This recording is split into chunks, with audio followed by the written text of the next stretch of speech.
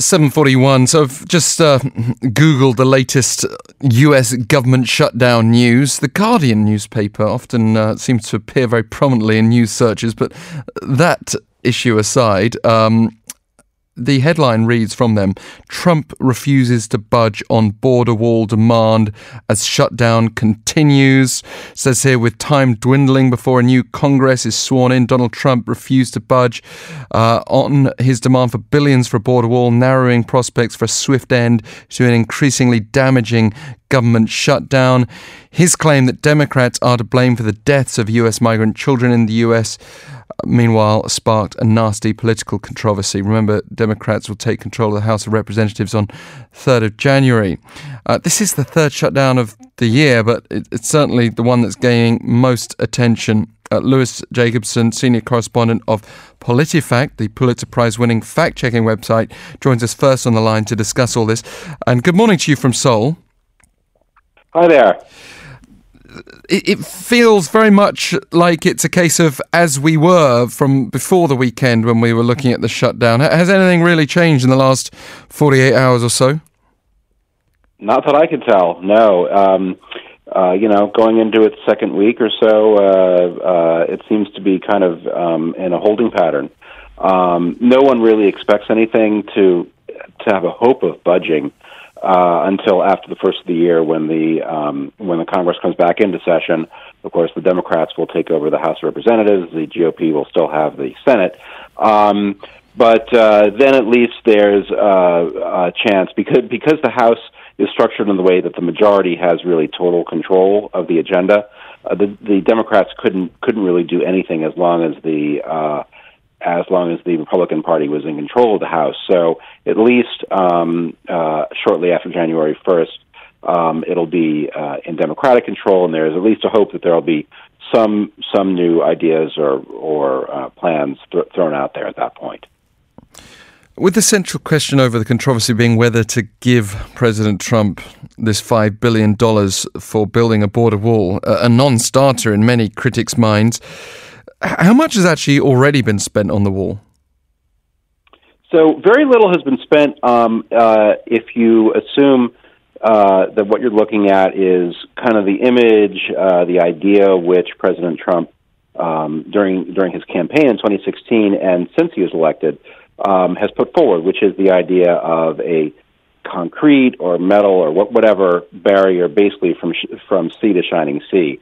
Already on the border, there were long stretches in which there actually was physical fencing.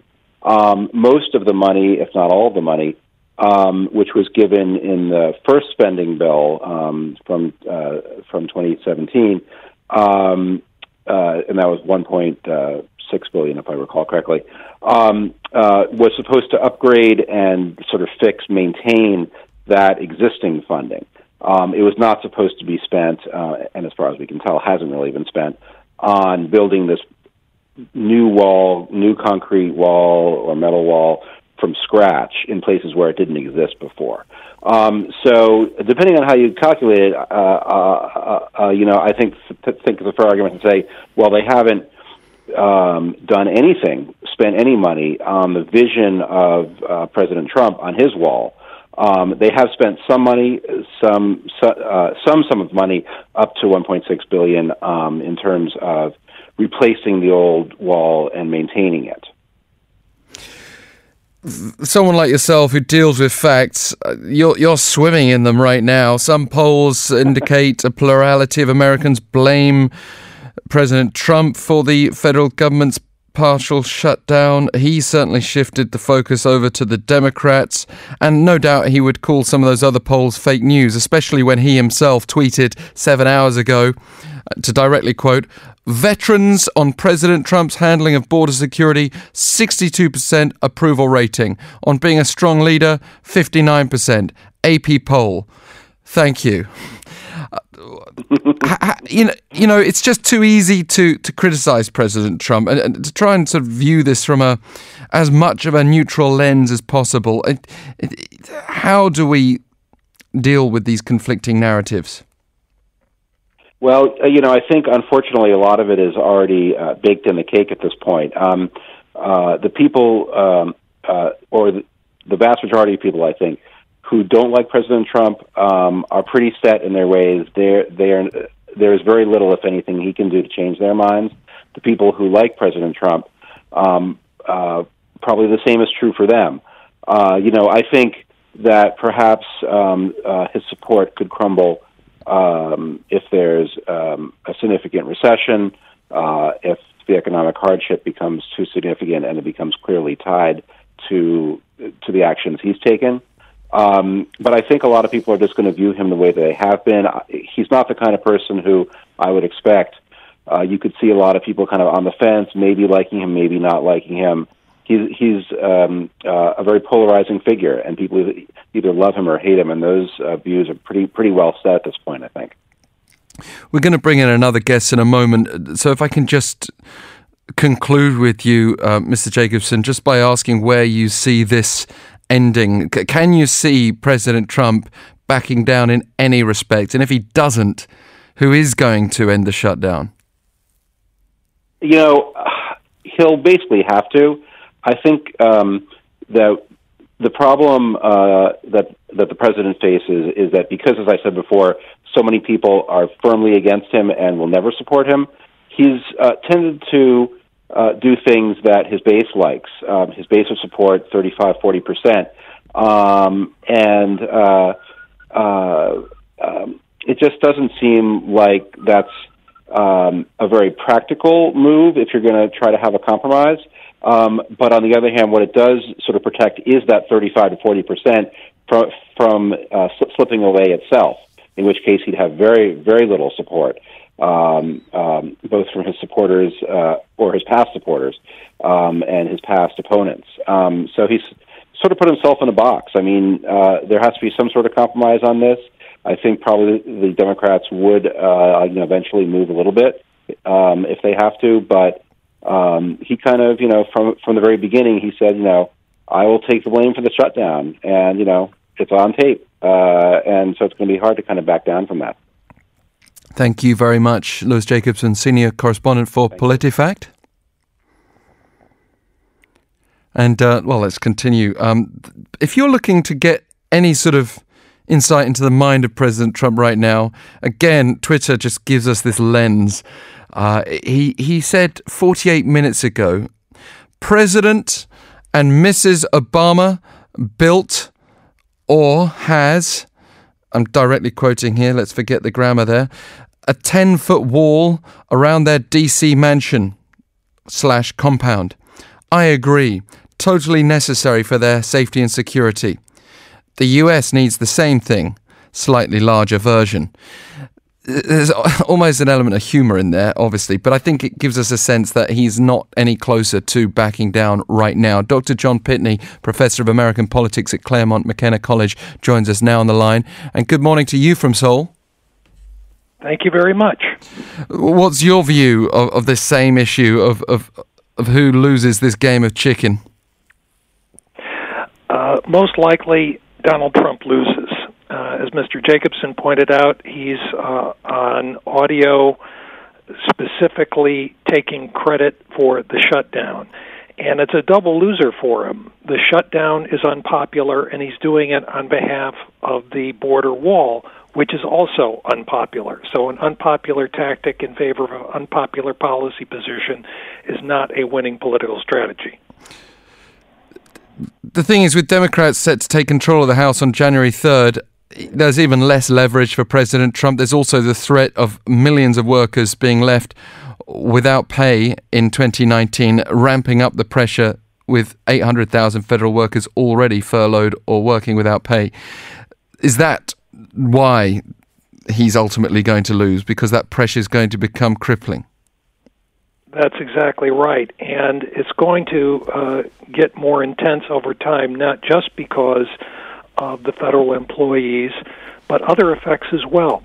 For instance, government contractors are not going to be paid, and there will be an economic ripple effect from that. People are going to find that they need services from the government that they're not going to get. It has not been evident in the past week because of the Christmas holiday, but once the holiday is over and people start looking for help from the government, some of them are going to find that help is not available, and they're going to be very angry.